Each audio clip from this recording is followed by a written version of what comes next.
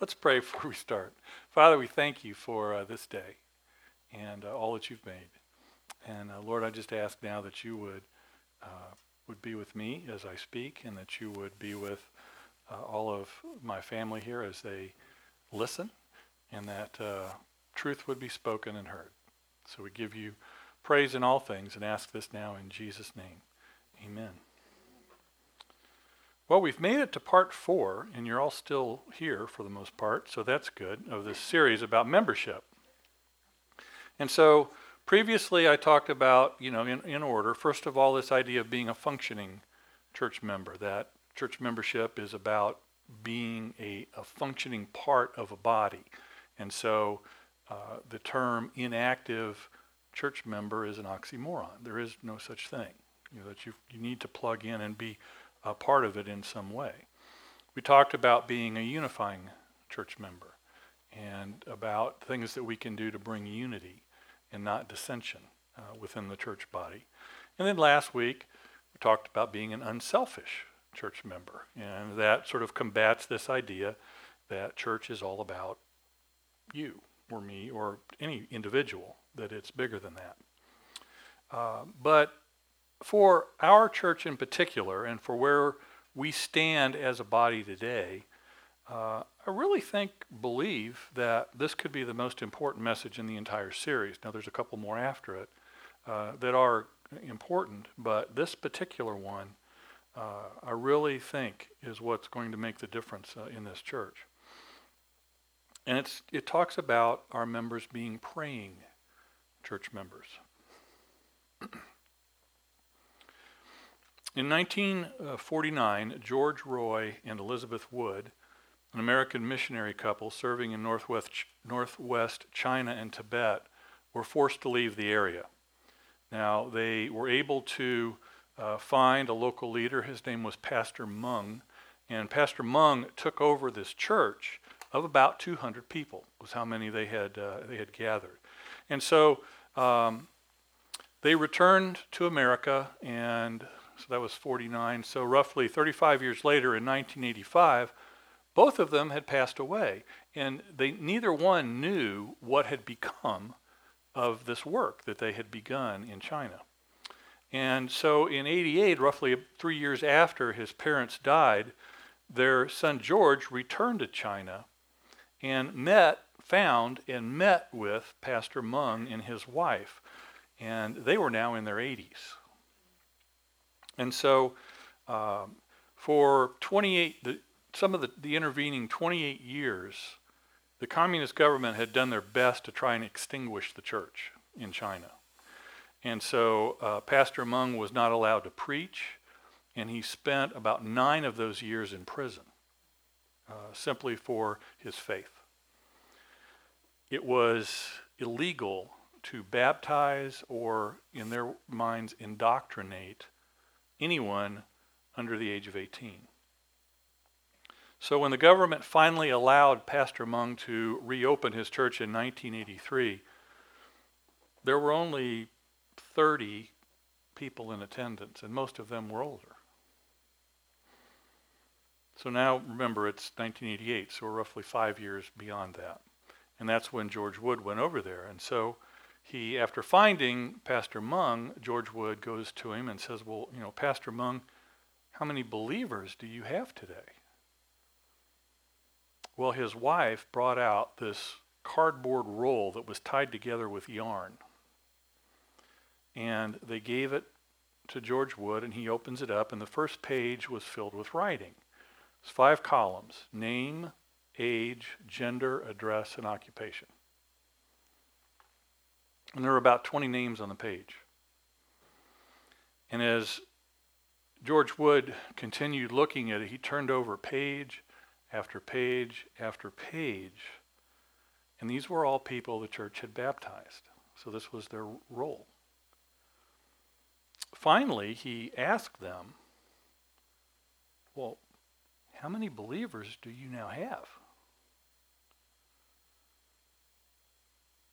Pastor Meng said 1,500 baptized believers.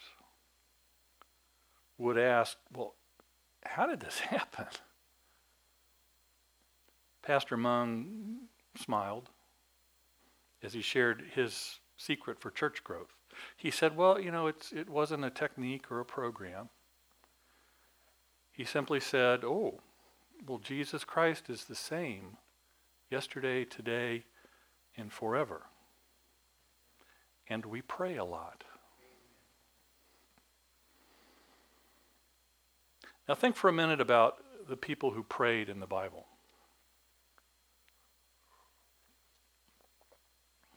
You have Abraham who prayed for a city.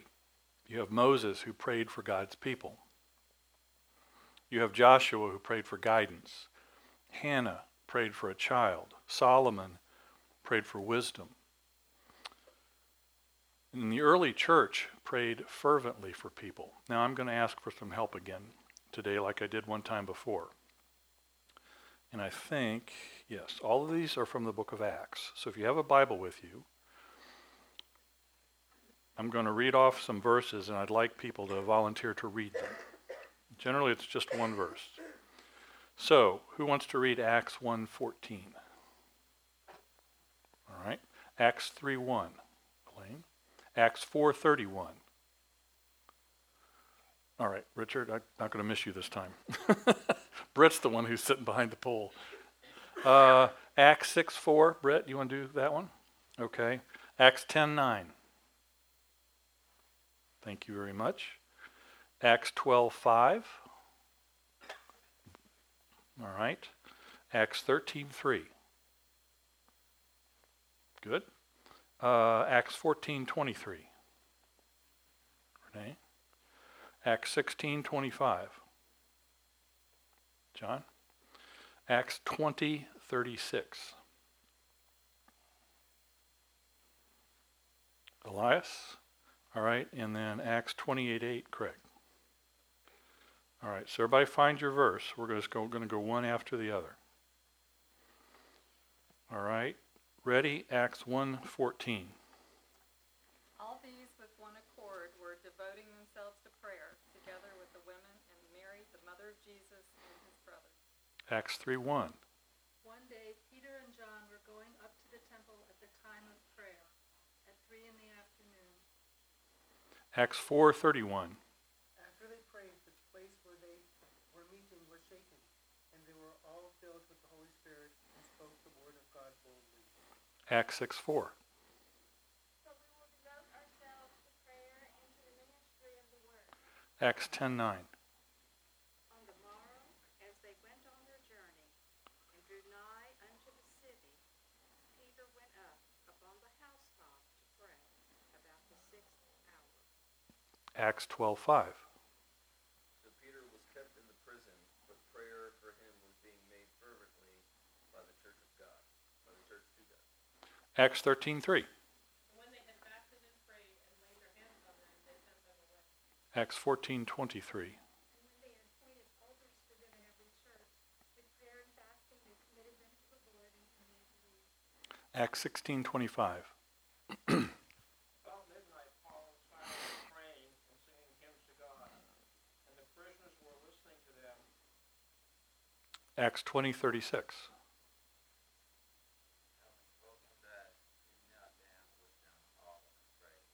And Acts 28:8. His father was sick in bed, suffering from fever and dysentery. Paul went in to see him and, after prayer, placed his hands on him and healed him. All right, thank you all. Now, what point am I trying to make here? The book of Acts is about the church, right? Its focus, pretty much the entire book, is on the development and the growth of the church. All right?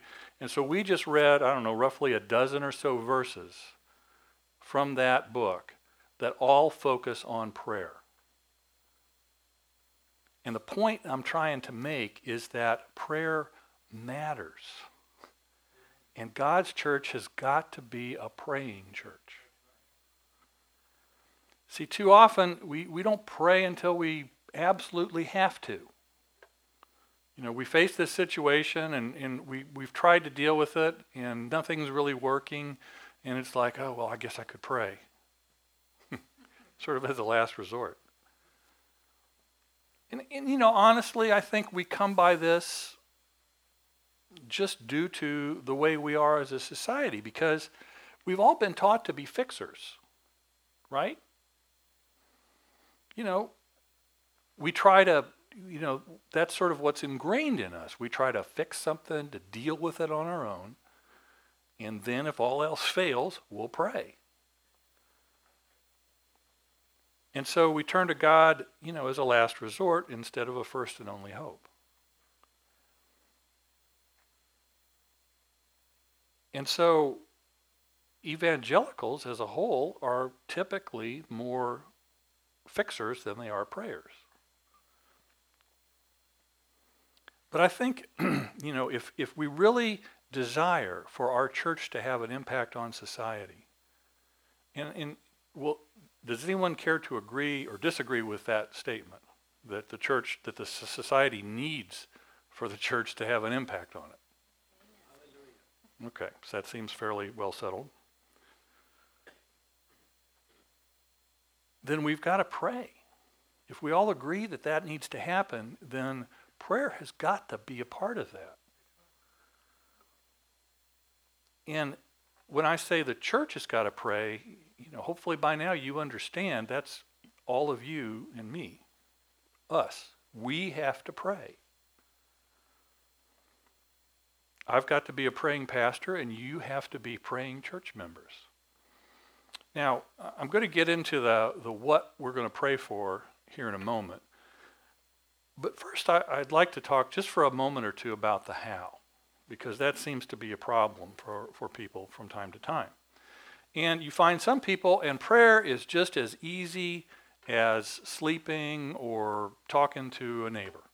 They just fall into it. They understand that it's a communication with God, and they have this ability to just talk to God like he's sitting across from them, in another chair. But there are others where the thought of praying, and especially the thought of praying out loud, is going to send them running for the exits. And I'm sure there's a couple of you sitting here now that if I happened upon you and said, would you pray to close the service? You'd be like, no. Please ask someone else. So if you're one of those who doesn't really kind of understand yet this whole idea of prayer, then this particular video might help a little bit.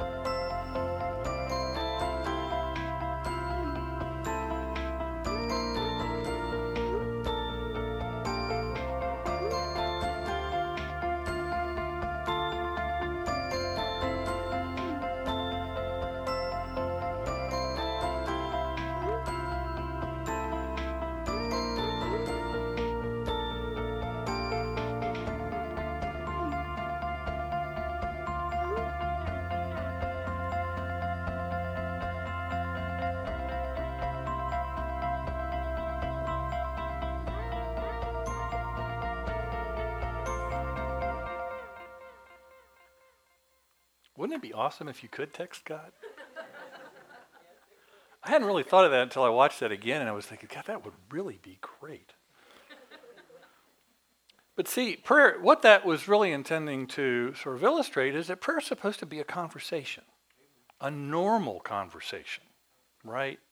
And, as I was thinking about this aspect of normal and natural and so forth, there was a video that I showed a few years ago that I actually went back and found. And this offers several possibilities on how to pray, most of them somewhat incorrect. So I thought it might help as well to watch this as well. So this one was called The Skinny on Prayer.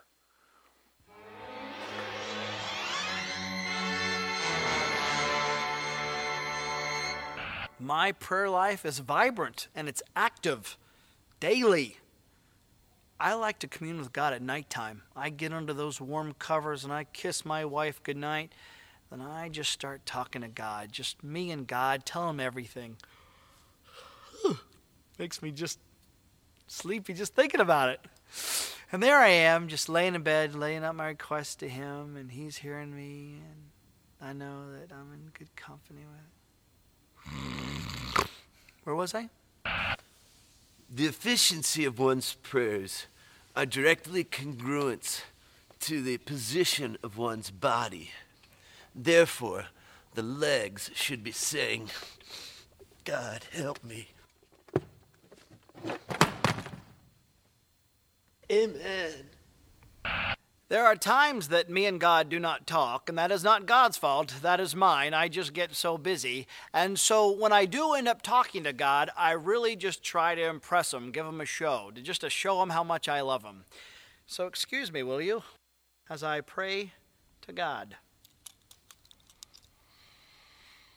O Heavenly Father, beseech me not unto thee. How now?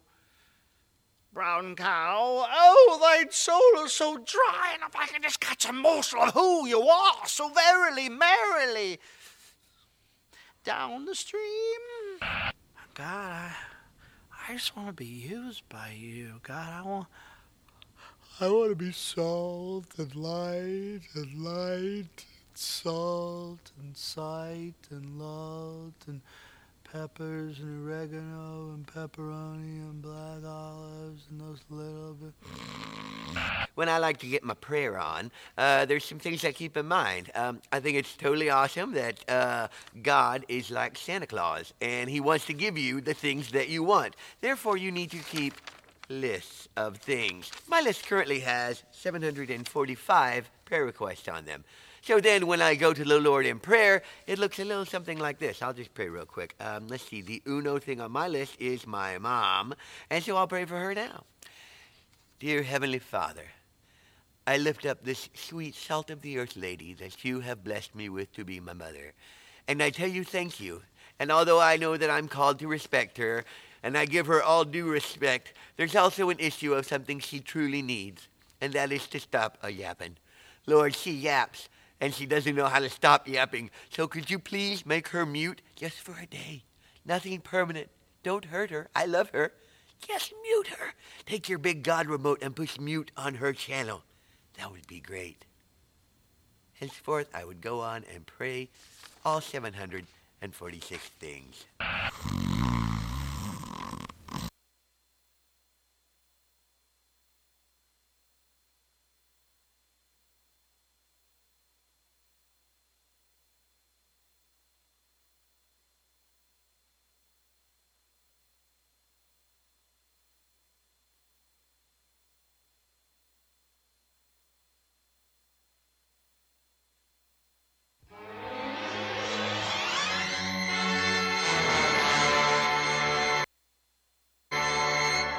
My prayer life is vibrant and it's active. He needs, and that is to stop a. Henceforth, I would go on and pray all 7.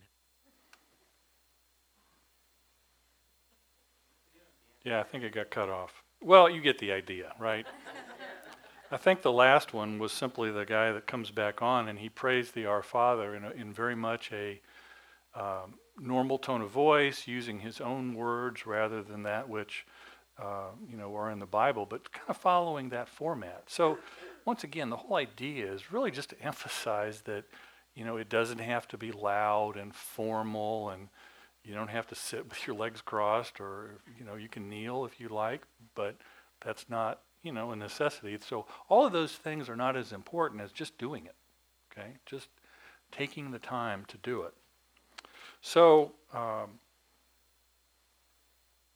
I'm going to outline right now what I really would hope that we all would be praying for as church members. And if we can all do this, and then it's going to be a lot easier for us to really adopt this kind of idea of being a praying church. So how do we do that? Well, first of all, you can pray for my family. And one of the most convicting and challenging verses for pastors is 1 Timothy 3:5. 1 Timothy 3:5 says, "For if a man cannot manage his own household, how can he take care of God's church?" See, pastors worry, and this, I'm going to speak generally, but this includes me as well. We worry that we neglect our families because of the demands of the church. We worry about our families living in a so-called glass house. We worry and we anguish when we hear somebody direct something unkind towards one of our family members. You are the church. And I and the royal we, for speaking for all pastors, need you to pray. You've got to be the intercessors for my family. See, few families face the kinds of pressures and expectations as do the families of pastors. I'm the one that God called to do this.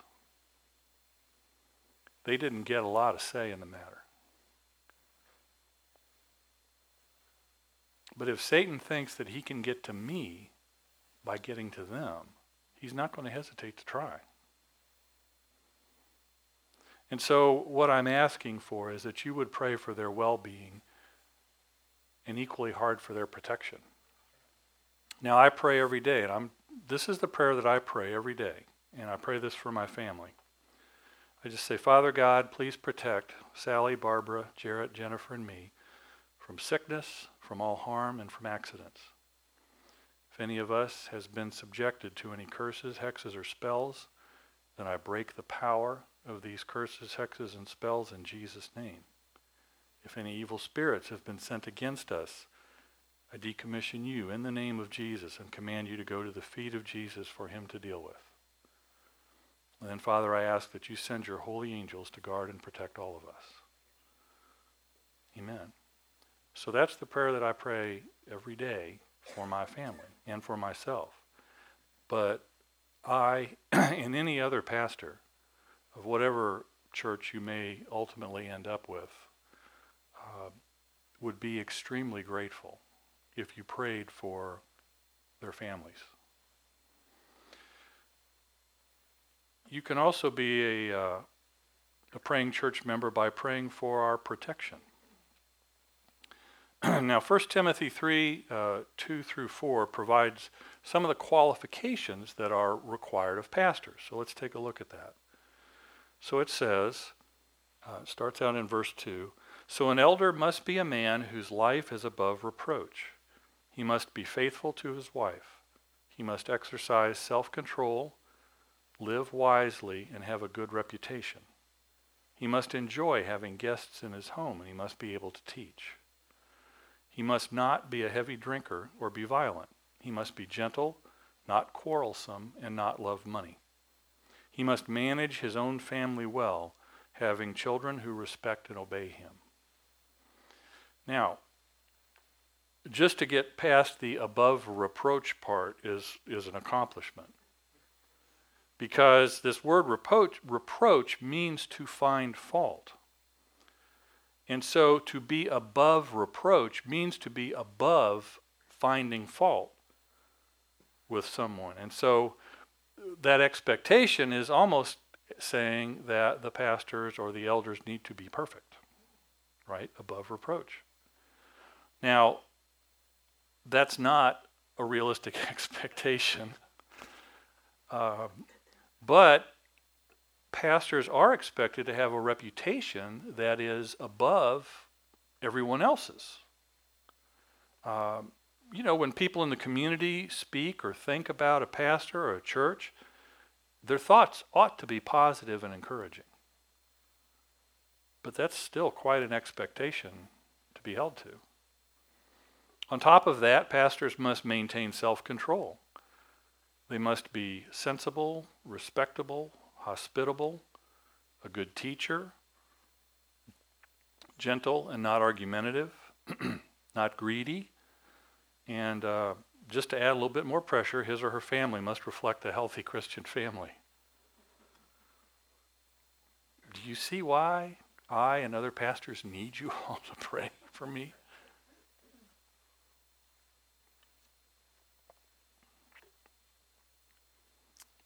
But going a little bit further, there's a list in that list of qualifications. If we drop down to verse 7, there's one that kind of pulls all of this together into perspective. And it says, also, people outside the church must speak well of him so that he will not be disgraced and fall into the devil's trap. Now, the outsiders that this verse refers to are people outside the church, right? And in that context, the verse mentions something called the devil's trap. Now, I don't want to kind of blow past those words too quickly.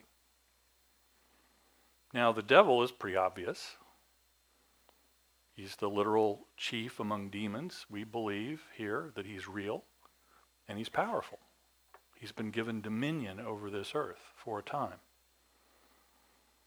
So that's not really much of a surprise. But there's a somewhat rare word that's used in this verse that is not found in the Bible very often.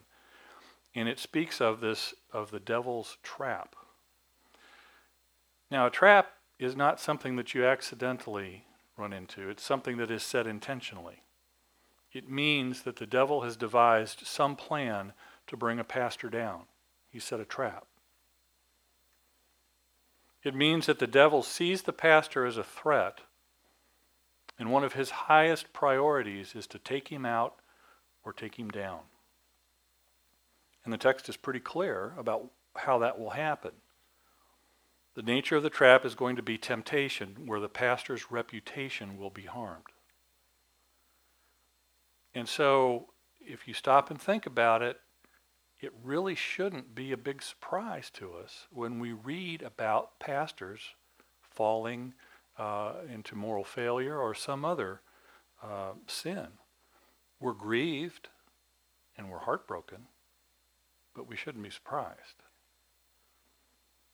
See, the devil is setting traps for pastors. Scripture tells us that. Anything that he can do to harm the reputation, because once that's gone, there's nothing left. And so he'll stop at nothing, whether it's greed, adultery, anger, addiction. I mean, we could probably sit here now and name off at least a half a dozen stories of pastors that we have heard about who have fallen for any one of a number of those things. See, the devil is powerful, but God is so much more powerful.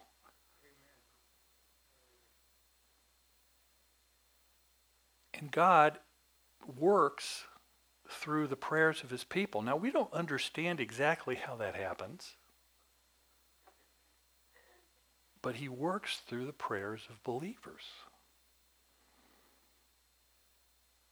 And so it serves as another reminder and another reason why you need to pray for your pastors, whoever they may be. Praying for your pastor's health is another area that I think is important for church members to pray for. To serve and lead a church well takes a lot of energy. It takes a lot of time. You're on call, every hour of every day pretty much. I've gotten phone calls in the middle of the night that I've had to take and spend time talking to someone who was really in a crisis. And so there are, the possibility is great that if, with all of this going on, pastors could very easily neglect their own health. And, nobody's invulnerable to getting sick or to being in an accident, but you can pray for their protection against those kinds of things. And I would add there that you should also pray for your pastor's mental health. And I don't mean that in a institutional sort of way. But what I mean is that that the pastors would be blessed with great wisdom. Because there's a lot of decisions, a lot of discernment that's necessary, on a day-to-day basis. And so having that wisdom to make the right decision, to make the right call, is really important. And so mental health from a wisdom standpoint is important as well.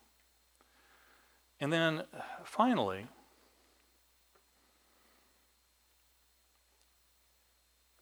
you can be a praying church member by praying for your church. Now, a couple of weeks ago, well, I guess it was right near the end of January, so it's about a month now. Sally and I went to the Vineyards Doing the Stuff conference, and John and Harry went along well. It was at the Champaign-Urbana Vineyard. And one of the pastors that spoke was a pastor named Bruce Latshaw. And Bruce pastors the Barn Vineyard in Landenberg, Pennsylvania. It's where the youth just went on their retreat last weekend. And Bruce talked at length about this horrible season that he and the church went through. And in the midst of that, they lost about half the members of the church. He described that there was this heaviness that was just there every week. And they would battle their way through it, in praise and worship, and eventually kind of get some freedom from it, but it would come right back and settle right back over the whole place. It was so bad that when someone came to him and told him they were leaving, he said, well, I really can't blame you. If I didn't work here, I'd leave too. But he really got my attention about this when he described that one of their problems was, or he described it as aborted vision implementation. And the idea here is that, a good idea gets raised up, people sort of initially get excited about it, and then the idea just kind of dies and goes away. And then the process repeats itself. And I thought, wow, I've seen that happen here a bunch. And so as things started to turn around in the church, Bruce was having a conversation with the Lord one day, and he said, Lord, thank you, for bringing us out of that season, but I don't ever want to have to go through that again. What do I need to do? What do we need to do as a church? And he said that the Lord told him very clearly, become a house of prayer. And they did. And they've now added back as many people as they've lost during that dark time, and then some. And it so resonated with me, what he was saying, that I knew I needed to bring that back here. And the really nice thing about Bruce's talk was that he explained how they did this. And so, you would naturally think, okay, well, we need to assign people, so we have 24/7 prayer coverage, this and that. No, that's not how they did it at all. But here's what we're going to do.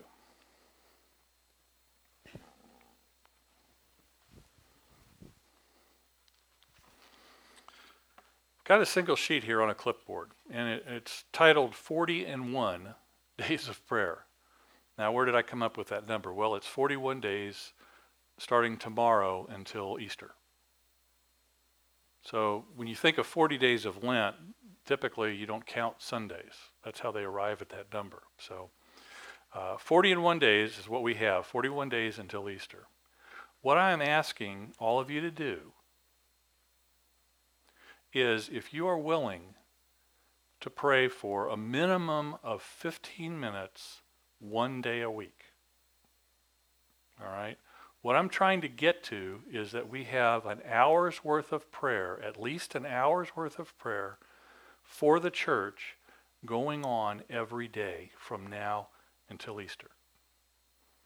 All right? Now, let me say this. I do not want you to sign this if you do not intend to complete the assignment. I mean, I need people to sign up on this that are going to be willing, to keep that commitment and do their 15 minutes. And you don't have to, it doesn't have to be only 15 minutes. I mean, if you've got a burden and you want to pray for an hour, wonderful. That would be great. Now, what to pray for? Well, I know we just had this little thing about lists. So I put a list together. However, it does not have 700 and some odd items on it. And the only reason I did this is because sometimes we just don't know exactly what to pray for. It's like, okay, well, Pastor, what do you need prayer for? Well, that's what I've got here. Is I've put together a list of just some things that you can just kind of go down through this list and pray for each one. And then at the very end, and one of the things that I included, because I think it's important, is I've got a listing here of all of the churches that are in this area that I'm aware of. And I'm sure I've missed some. But all that I could think of that were essentially Ashland area churches, they're all on here because I want us to pray for them too. I've got our missionaries on here. I've got all of the people in ministry, life group leaders, the worship team, the Sunday school teachers, all of those folks. And so this is what we're going to do. If you're willing to do this, and like I said, a minimum of 15 minutes one time a week. Now you can also sign up for a couple of days. If you want to do 15 minutes a day, that'd be great too. But what I'm hoping we can get to is that we've got at least an hour a week going on. We're going to do that for 41 days, at least an hour a week. Then we're going to actually, this is like conducting an experiment almost. And what I want to do is, we won't really be able to do it on Easter Sunday. I don't think that's really the best time. But sometime shortly thereafter, we're going to kind of take a look and see what's happened. Because I almost can guarantee you that this is going to not be the same place it is today if we do this. So we'll get those. John, you want to put these in the back? We'll put them on that the table there that's underneath a little display for the global missions. Thank you, sir. So, sign up if you'd like to do, spend some prayer time, and then grab a guide. If we run out of those guides, which would be lovely if we would run out, just let me know and I'll email them to you because I've got them electronically. Now I found this quote somewhere, but I didn't write down who said it, so I can't really give attribution to the original author. But I thought it was so spot on as a way to close this message on being a praying church member that I wanted to share it. And I've also added a little bit to it. I modified it a little bit, added some of my own thoughts. So what we end up with here is kind of a hybrid between the original author's thoughts and my own.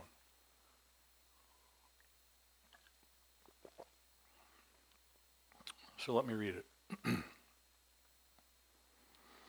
I am increasingly convinced that if Harmony Vineyard Church is to live and actually be alive, one of the reasons, maybe the most important, and maybe the only reason,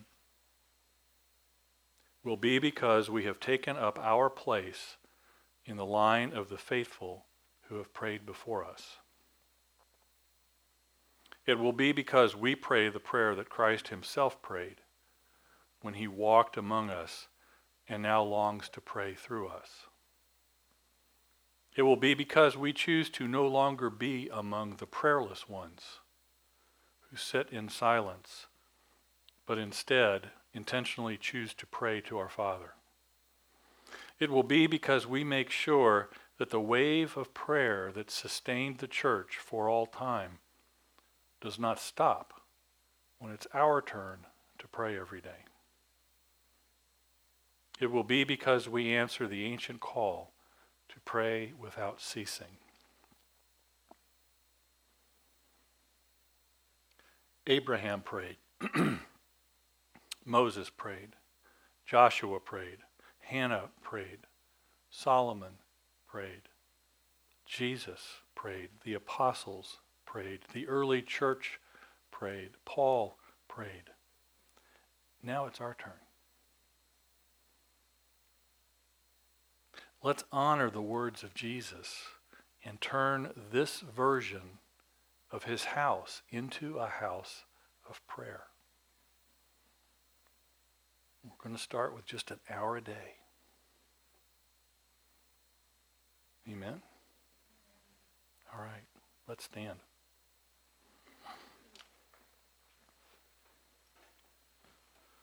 If I could have some members of the prayer team come up and be available.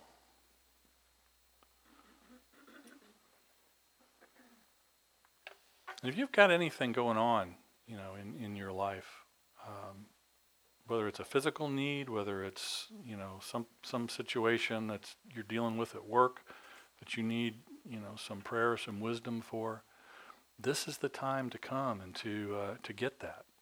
I told the story last week of getting prayer, and this thing on my chest just went away.